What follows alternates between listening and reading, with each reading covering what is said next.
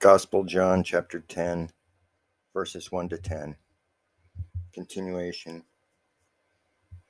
of the Holy Gospel according to St. John.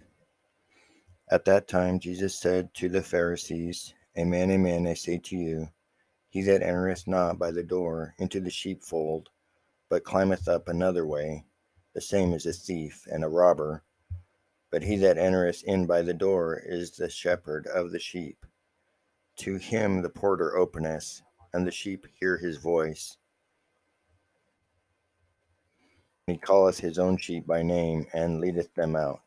And when he hath led out his own sheep, he goeth before them, and the sheep follow him, because they know his voice. But a stranger they follow not, but fly from him, because they know not the voice of strangers. This proverb Jesus spoke to them, but they understood not what he spoke to them. Jesus therefore said to them again, Amen, amen, I say to you, I am the door of the sheep. All others, as many as have come, are thieves and robbers, and the sheep heard them not. I am the door. By me, if any man enter in, he shall be saved, and he shall go in and go out, and shall find pastures.